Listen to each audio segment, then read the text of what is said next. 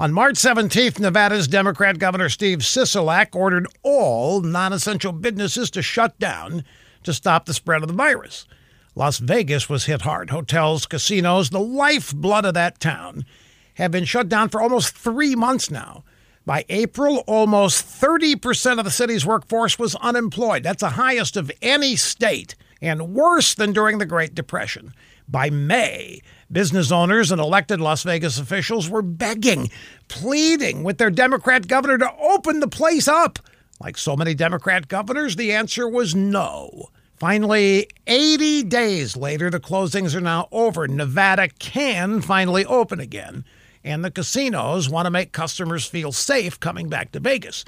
So they got temperature checks for people entering the resorts, touchless check-ins, and even sanitized Dyson cards, along with the ever-present face masks.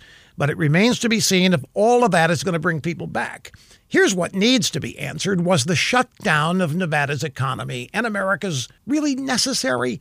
Did it help stop the virus from spreading? So far, the answer coming from study after study is no. In far too many cases, Democrat governors were willing to gamble with people's jobs, their prosperity, and lives.